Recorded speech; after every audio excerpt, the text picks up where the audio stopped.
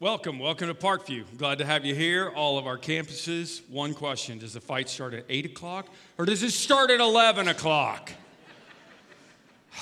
Good morning. Welcome. We're glad that you're here. I mean, the eclipse happened and the world didn't end.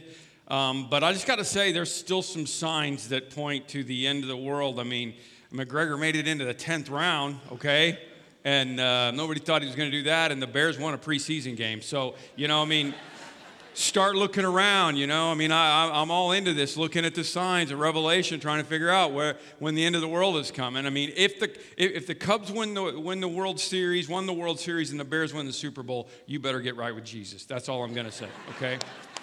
Went on a last-minute trip to California to meet with a group of pastors from all races to talk about the racial issue, and especially the problem that is directed at the church, it seems to be, in the U.S. We had Catholics, Orthodox, Mainline, Evangelical all meeting together. There were about 60 of us, well-known pastors, evenly represented racially. Rick Warren had asked us to come and chat, just to chat, and we didn't come away with a statement or any answers. We just spent a whole day sharing, and that's probably the most important thing that I came away with, is that we need to do that better.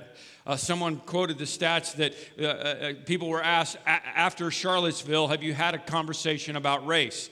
75% of African Americans, 60% of white people said, yeah, I've had a conversation about race in the last several weeks. They followed up the question with, did you have a conversation about race with someone from another race? And only 37% said yes. See, the problem is if we just talk amongst ourselves, it doesn't work as well. And what I've learned is that when the Bible says to carry each other's burdens, we can't carry each other's burdens if A, we don't believe they have one, or B, we don't understand what they are. And the truth is that the day after Charlottesville, like the Sunday morning after Charlottesville, I got up and I talked, and I thought I talked pretty strongly about racism until I talked to a friend who was African American. He said, I don't think you went far enough.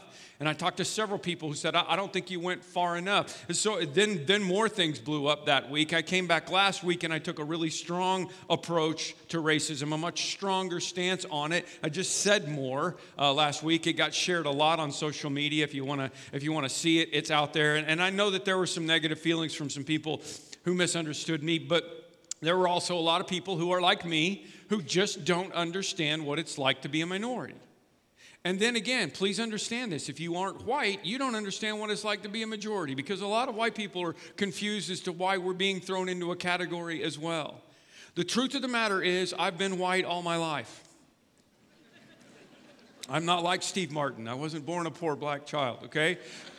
Sadly, I don't have anyone of color in my immediate family at all. I was really hoping that at least one of my girls would marry someone non-white. I seriously was, and they didn't. As a matter of fact, one of them even married somebody who was more white.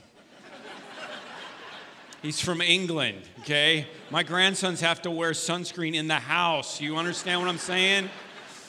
Now, hopefully, I'll get some adopted color in my family somewhere along the way, because the Harlow house is headed in the wrong direction. But those of you who grew up in a minority or adopted someone into your family, have someone in your family that is from a non-white racial background, you have a very different perspective. And I've come to realize that I don't think I'm a racist, but I know that I can be insensitive because I can't help it.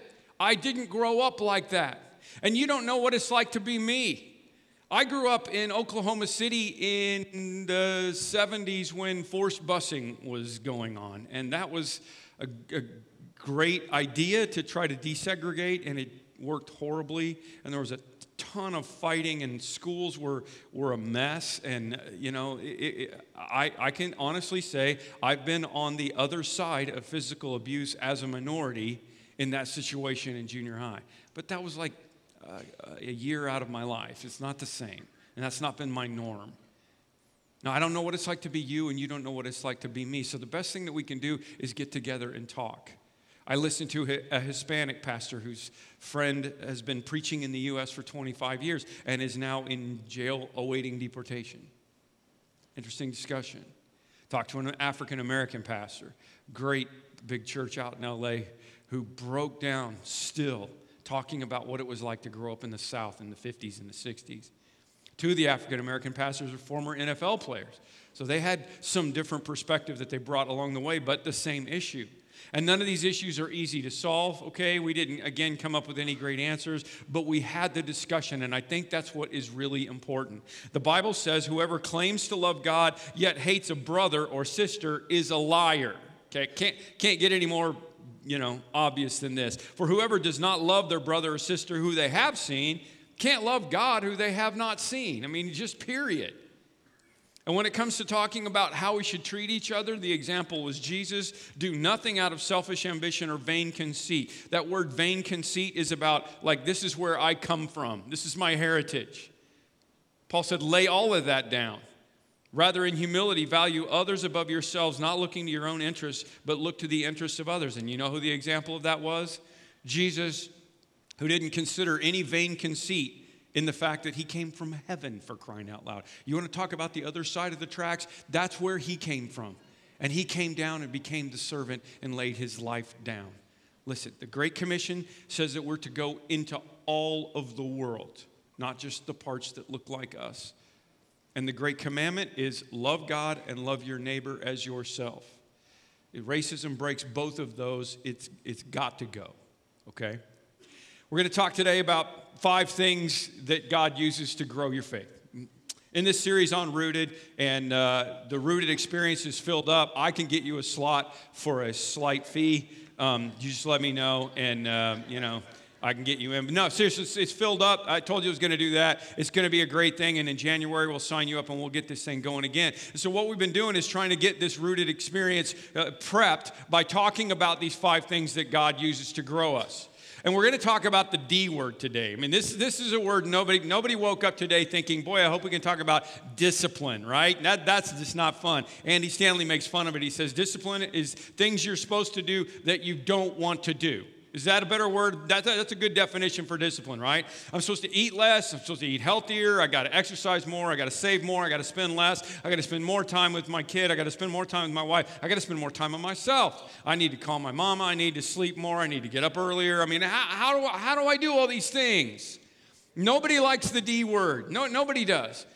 And let's just be honest. When you meet people who are more disciplined than you, let's just admit it. On one hand, you're like maybe a little bit inspired, and on the other hand, you hate them. Can we all just be honest, right? Okay, like case in point, some people, and the thing is about discipline, sometimes it becomes an obsession. Let me just show you. How many people here, all of our campuses, how many of you are obsessed by running? You're runners. Just let me get all your run. Come on, you got energy. Raise your hand. Oh, I'm a runner. I'm feeling good. All of you, okay? All of our campuses, raise your hand, all right? Now, let me ask the rest of you, were you inspired by that? No. Way to go. Proud of you. See, the deal is, when I see one of those 26.2 stickers on the back of somebody's car, that's like a subversive way to say, I ran a marathon, okay? I don't say, wow, that's awesome. I sure wish I could run a marathon. A 26.2 sticker on the back of your car is like having a sticker that says root canal. Or jury duty, or Downton Abbey, or cat lover. I mean, I'm not inspired by that. I'm not on your team, okay? My brother-in-law has this sticker on the back of his car. I love that. No running. Okay, but listen. I've got joint problems. There's no way I can run. I exercise. There's no way I can run. But what I know is that when I talk to people who run, they tell you, man, once you get going, once you do it, you're going to love it. You're going to keep, and they're excited. They're going to put their hand up because they feel good. And they will tell you that it started as a discipline. It started as something they didn't really want to do, but then they started feeling better, and they realized that it was good for them, and they wanted to keep doing it. So they kept running, just like Forrest Gump. Run, Forrest. They kept going. Because discipline always leads to progress. Even if you have a bad attitude, it will lead to progress, which will eventually lead to freedom, right? It's like Karate Kid, wax on, wax off, and then one day he wakes up and he can beat up the bullies. And you're like, oh, wow, I didn't even know it. That's discipline. Dave Ramsey talks about it financially. You live like no one else now so you can live like no one else later. And those of you who have done it, why do they call it a debt-free scream? Why is it a debt-free scream? Because the discipline of cutting up credit cards and not spending money turned into a freedom. And now the people are so excited that they want to drive to Nashville and scream, okay? That's how discipline works. You runners won't give it up. I won't give up exercise. I hate traveling and not being able to do it as much because I know that I'm going to feel better. And when we feel that freedom, we realize that discipline is worth it. My newest son-in-law, Andy, who's married to my youngest daughter, Becca, his father has Parkinson's disease. He's younger than I am, and he has very debilitating Parkinson's disease. So they're always trying to figure out how can you feel better? How can you feel better? And he's a guy that loved sweets, but he finally gave up sugar recently, and it has been life-altering for him. I don't know if you knew this, but sugar is bad. I don't want to really ruin your day, but it's really bad. And he quit sugar, and it's been remarkable. And you know what? When he sees a bowl of ice cream, he's thinking to himself, I sure would like that, but I'm not going to change because I'm free. I feel better. This is worth it. Okay? Here's why I'm talking about discipline. Okay? These are the 5 things that God uses to grow us along the way. Providential relationships, personal ministry, practical teaching, private disciplines, that's what we're going to talk about today, and pivotal circumstances, okay? All except for the last one. This is about how we react to the things that God does. We'll talk about that next week. But all the rest of these involve me deciding that I want to do something. It's me partnering with God in the faith. And when it comes to the private disciplines, here's what you'll hear. You talk to somebody who has great faith. You talk to somebody that you really admire their faith and you feel like that's the kind of Christian you want to be. And they will always tell you that the private discipline part, the part that nobody else sees, has become a really important thing in their life. Private disciplines of giving, of praying, of Bible study. It started as a supposed to. It started as I'm going to get up and run and I'm going to do it. I promise myself I'm going to do it for a month and see what happens. And it started as that, or try the tithe for 3 months, or try getting up 15 minutes early and studying the Bible. And I'm going to try it for a month, and I'm going to see what happens. And then it got to the point where right now they would tell you, the reason I have this faith is because it changed me, and I won't give it up. And it's not, some of the giving, praying, private disciplines affect other people. When I pray more for other people than I do for myself. When I give because I know it's going to help other people and I want to be generous. But let's talk about what it does for you. And I'm using those two because those are the 2 illustrations that Jesus uses back in the Sermon on the Mount. I'm in Matthew 6. We're still back in the Sermon on the Mount, looking at what Jesus says is going to help us grow in our faith. Be careful not to do your acts of righteousness, okay, those personal disciplines before men, to be seen by them. If you do, you will have no reward. This is what I want you to hear. No reward from your Father in heaven, okay? You can do all the spiritual junk you want to in your life, and it's really wonderful. I get no reward from preaching, okay? Maybe I'll get extra French fries in heaven. I don't know. But I don't get no, because you see it. You hear it. You know what's going on. There's no reward from God for that. This is public. Okay? You get reward for the stuff that goes on in private. And here's illustration number 1. So when you give to the needy, do not announce it with trumpets. I know this is weird, but do not announce it with trumpets as the hypocrites do in the synagogues and in the streets to be honored by men. I tell you the truth, they have received their reward in full.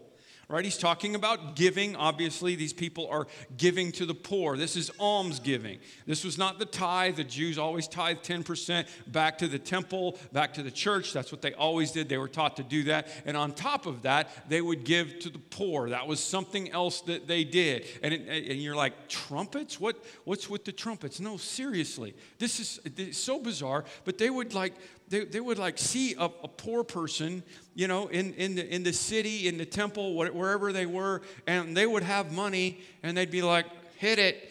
Da, da, da.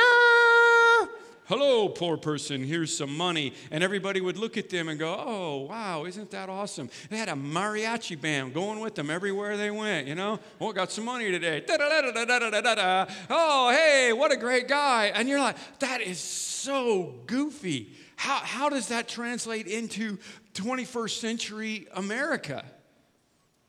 2 words: social media. Think about this. This is like Being downtown, you meet a homeless guy, right?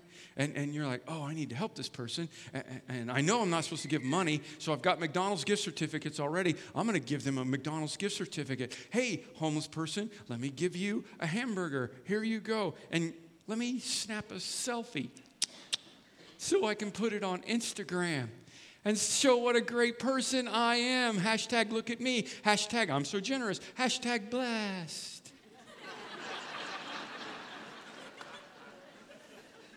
See, this is what we call practical teaching, because you don't get the trumpet thing, but I can make this practical into today's terms. So, but when you give to the needy, don't let your left hand know what your right hand is doing, so that your giving may be in secret. Then your Father, who sees what is done in secret, will reward you. No reward for the trumpets. No reward if you post it on social media. No reward for the outside ministry things. Reward comes for the inner disciplines and the things that nobody else sees. There's a lot of passages about how our generosity helps other people and how important that is, but this is just about the heart, okay? Jesus says you can't serve God and money because your heart won't be in the right place. Jesus says where your treasure is, your heart will be, and your heart has to be in the right place. And money is one of those things that gets in the way of our faith. And it's great if you want to give it away publicly, then that's fine. But giving it away privately is the way that nobody else knows what's going on except you and God. Which, isn't it amazing? All the more reason to not pass the offering plates anymore, right? About 2 months ago, if you're new, we stopped passing the offering plates. And I know some of you were like bringing rolls of quarters and breaking them open and clank, clank, clank, clank, clank, clank. I know, I watched you. You like put your bills, your bills out, open up the check and leave it out there so the next person could see what was going on when it came by. Now you can't do that anymore. Now we give online. Nobody except the financial chairman knows what you're giving whatsoever. That's when your reward comes in. We got offering boxes, but I want you to just kind of slide it in there when you go by. Nobody needs to know this, because this is about your faith. Private discipline number 1 was your treasure. Private discipline illustration number 2. Again, these are just Jesus' 2 examples here. And I'm skipping the third one, which is fasting, because that's way too deep at this point. But listen, here's where he goes, okay? He goes, and when you pray, do not be like the hypocrites. We don't like hypocrites. For they love to pray standing in the synagogues, on the street corners, to be seen by men. And I tell you the truth, they've already received their reward in full. Omnipotent, mighty God of the universe, we give thee thanks and praise and worship for thy unlimited bounty by which you have bestowed upon us. Nice prayer, dude. No reward. Same principle, public versus private. I'll talk about the reward in a second. I don't want to get it. I don't know what all that is. There's nothing wrong with praying publicly, but just knock off the show, okay? But when you pray, go into your room, close the door, pray to your Father who is unseen. Then your Father who sees what is done in secret will reward you. What is this reward? Don't you want to know this at some point? I wish I could tell you. I don't know. Jesus never says. It's just some kind of a faith reward that happens in your life. It will #blessed. It will be #blessed for you. It will go well for you if you commit to doing private disciplines and you commit to doing them so nobody else knows them, and you commit a little bit of your time. This is the 2 most important things to you, your time and your treasure, right? I mean, those are the commodities. As commodities go, those are the 2 most important things that you have. Jesus says, you take a little piece of your time, take a little piece of your treasure, and you devote it to me. Well, Tim, are you saying that God doesn't hear me when I'm flying down the highway praying not to be late for work? Yeah, it depends on how fast they're going, probably, but that's not the point. He always hears you. The point is, when you devote some time and some treasure to me, your faith is going to grow. There will be a reward. I mean, he might answer your prayer and not make you late for work, but there's a reward for the discipline that happens in personal Bible study and prayer. And if you were to talk to people who've been Christians for a long time, and you would say, hey, what about the tithing thing? You do? Oh, they'll tell you, oh yeah, I've been doing that for. I would tell you this. I would never not tithe. And it's not legalistic. It's just like, it's so much blessing when God and I partner up. And you talk to people who've been a Christian a long time, you say, well, what's the deal with this, like this quiet time, like going into the closet with the door closed with God? What's the reward of that? And they will say, well, I don't know exactly, but my reward is that I leave that chair with this uncanny assurance that as I face the uncertainty of the day, God is with me. That's what I can tell you. I don't know what the reward Jesus is talking about, but there is a reward from spending time alone with your Heavenly Father in prayer. And the psalmist said it this way, my soul finds rest in God alone. My salvation comes from Him. You give God a slice of time, and He will bless it and multiply it. You give God a slice of money, and He will bless it, and He will multiply it. That is just the truth. I've been living it all my life. One of the great writers in this area, probably the best writer in the area of the soul and taking care of your soul, is John Ortberg. This is his latest book, Soul Keeping. I want to highly recommend that to you. Really some great stuff in there. There's other reading on it, but Soul Keeping is a great synopsis, easy to read if you're interested in that. John was at the summit Monday with us on race relations, and we were chatting in a break, and I told him, I think this was the best summer break I've ever had. And he's always intuitive, he's like, well, tell me about that. Why do you think it was? And I said, well, I don't know why. I feel better than normal. And I said, I don't know why, but I guess for one thing, I didn't have a project hanging over my head. There wasn't a book to write or a convention to run or any of those kinds of things. And then it hit me, and I started laughing. I said, oh, and I bet the other thing is that I had rotator cuff surgery on May 1st, and I couldn't do anything. I was literally this summer, I was forced to do less. And when you're forced to do less, you have to be more. And we need to learn to be instead of do. Am I right? And sometimes those of us who are really high type A, God has to rip the tendons in your shoulder to get you to understand that. And I guess it would be better for us if God didn't have to knock us down and we just got up a little bit early every day, or we just spent some time every day at lunch or whatever it was and said, God, I need to be. Let's be together. So here's my challenge for you today. It's what Bill Hybels from Willow Creek would call chair time, okay? Chair time.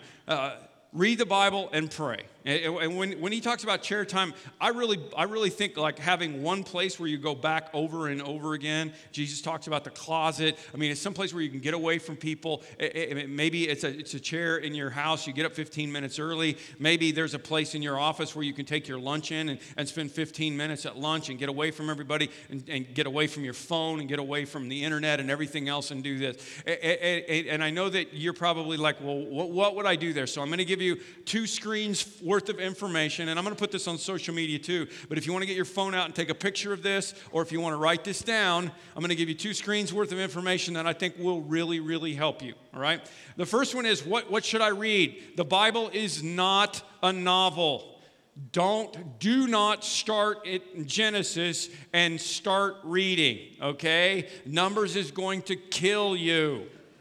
Do not do this. Unless you've been a Christian for a long time and you understand it. If you're a new Christian or if you're new to this Bible study idea, we gave you 3 ideas here. John is one of the Gospels, the last one written, very, very beautifully written story of Jesus. James is the brother of Jesus, who is very, very practical. It's more in the back of the New Testament. All 3 of these are in the New Testament. Ephesians is just one of the great letters that Paul wrote to the churches, has a lot of great advice in it, okay? I'm just saying, pick one of those. Start reading. I would say John. Let's start with John 1:1. In the beginning was the Word, and the Word was with God, and the Word was God. It's this beautiful, different telling of the Christmas story. All right, what are you going to do? You're going to ask yourself 3 questions as you read. What stood out to me from what I read? Was there anything confusing in what I read? Maybe not. I was reading in Joshua this morning, and I had a big one right there, okay? There's some stuff in the Old Testament that I just do not understand how things went the way that they went or why, okay? That's okay. You ask God about it. Number 3, did anything make me think differently about God, okay? What stood out?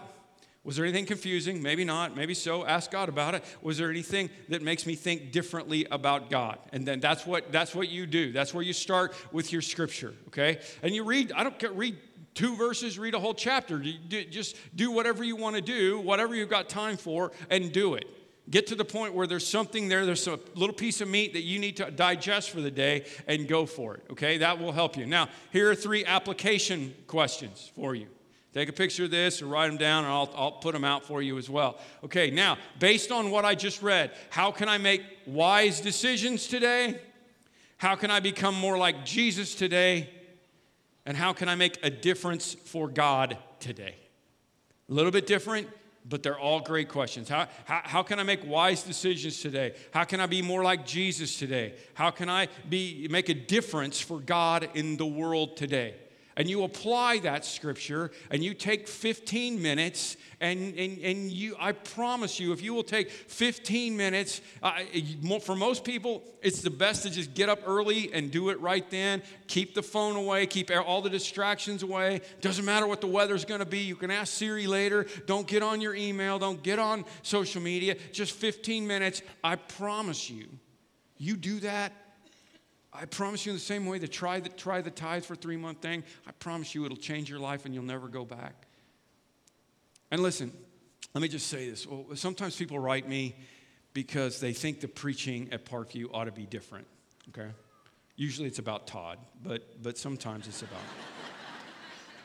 And it's like sometimes it's like the sermons are too hard. It was too hard today on money or purity or racism or whatever the issue is. But more often than not, the number one complaint that all preachers hear, we have like little bumper stickers, and we all hear the same thing. The preaching is not deep enough. I wish the preaching was deeper. Okay, and that's usually a complaint about style, which is fine, or how much humor you use, which is fine, or more likely, it's about the fact that some preachers like to preach expositorily, like all the way through a book, verse for verse, even though that was not the way it was done in the Bible. Jesus didn't do it, Paul didn't do it, nobody in the Bible did it. The Bible wasn't even written that way. I love preaching that way, but for me, practical teaching means we're going to bounce around to the topics that we need to talk about. So it's usually about style. And by the way, in 2 weeks, when we get done with this series, I'm going to go through the Lord's Prayer.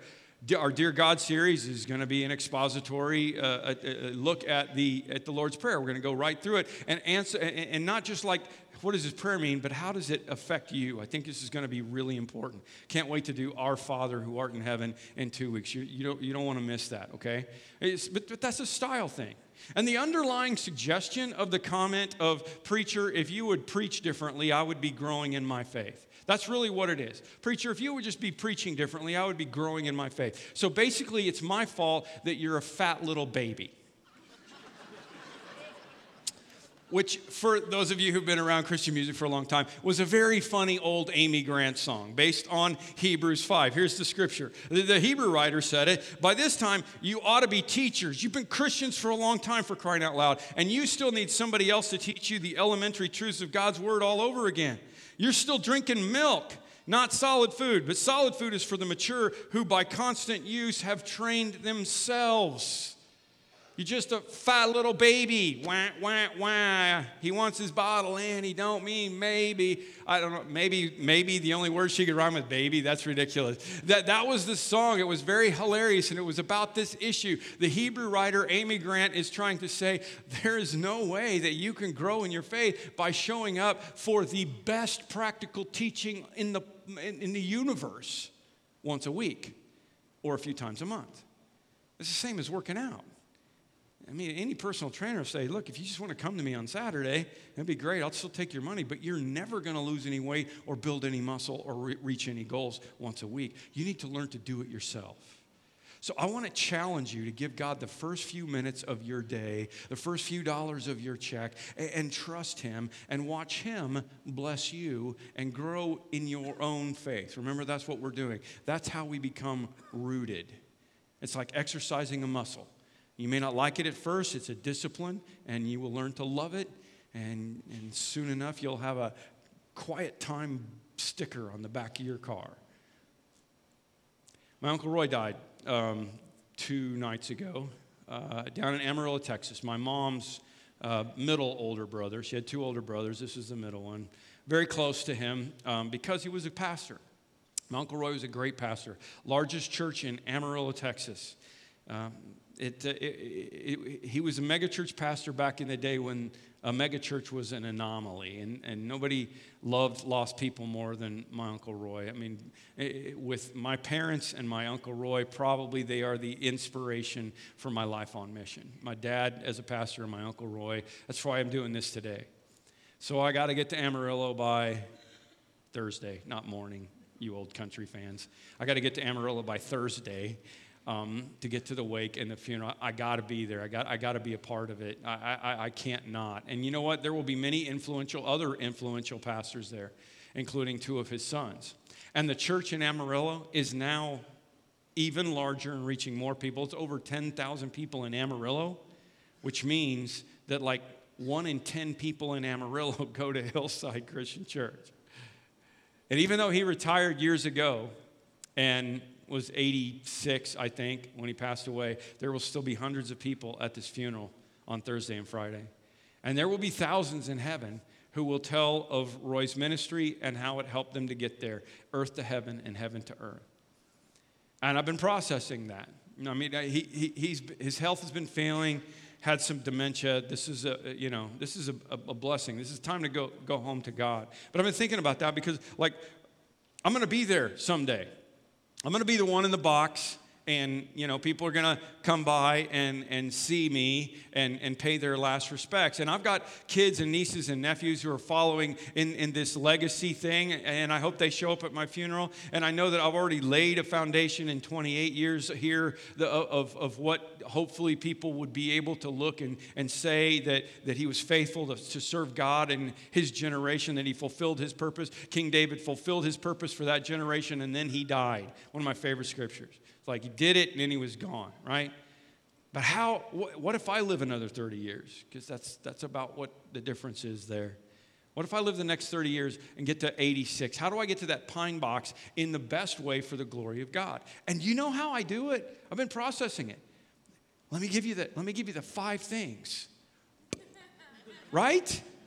It doesn't ever change. It doesn't ever change for me. It doesn't ever change for you. As I have providential relationships, I get to that. I get to that end point, that well done and good and faithful servant. As I'm involved in personal ministry, as I am involved in practical teaching, private disciplines, pivotal circumstances, that's what's going to get me there. Not very much of it will have to do with what you see out here. Most of it will have to do with what goes on in here, and that is about me partnering with God. Okay? One of the most important scriptures to me in regards to this was Elijah. He was God's prophet. He was God's prophet so much that when it was time for Elijah to die, he was one of very few people in the Bible that when it was time for him to die, God said, "You don't have to die. I'm just going to swoop down and pick you up on my way by." And he sent a chariot of fire down for Elijah. Can you imagine this? He sent a chariot of fire, and Elijah never died. He just went, whoop, and Elijah went up in the chariot of fire, and they all went, "Well, see ya."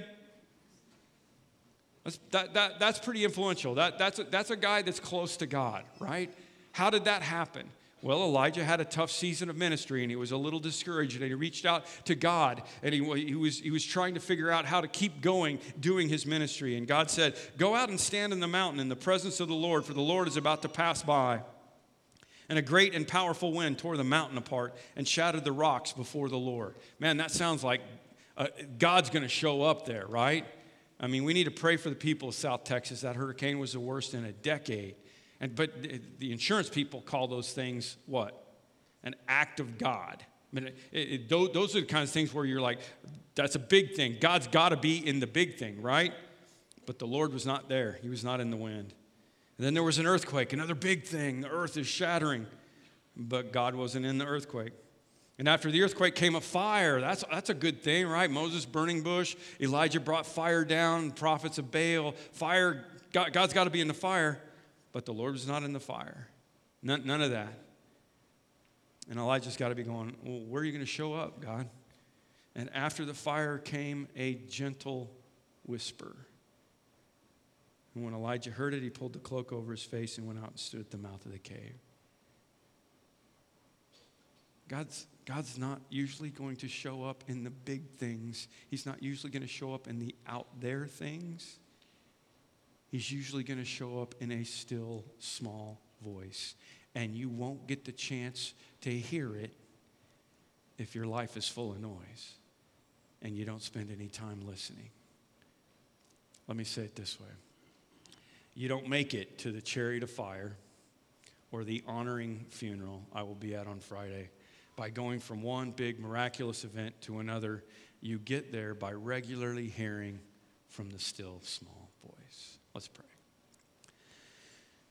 Lord, I pray for my family, for my cousins, for my aunt, and honor the legacy of my Uncle Roy, and looking forward to being with all of those people and celebrating his life. And at the same time, I want to be that place. I want to be a person who remains or left in a box, and people say, I think he did everything he could to give the glory to God and help people get from earth to heaven and bring heaven to earth.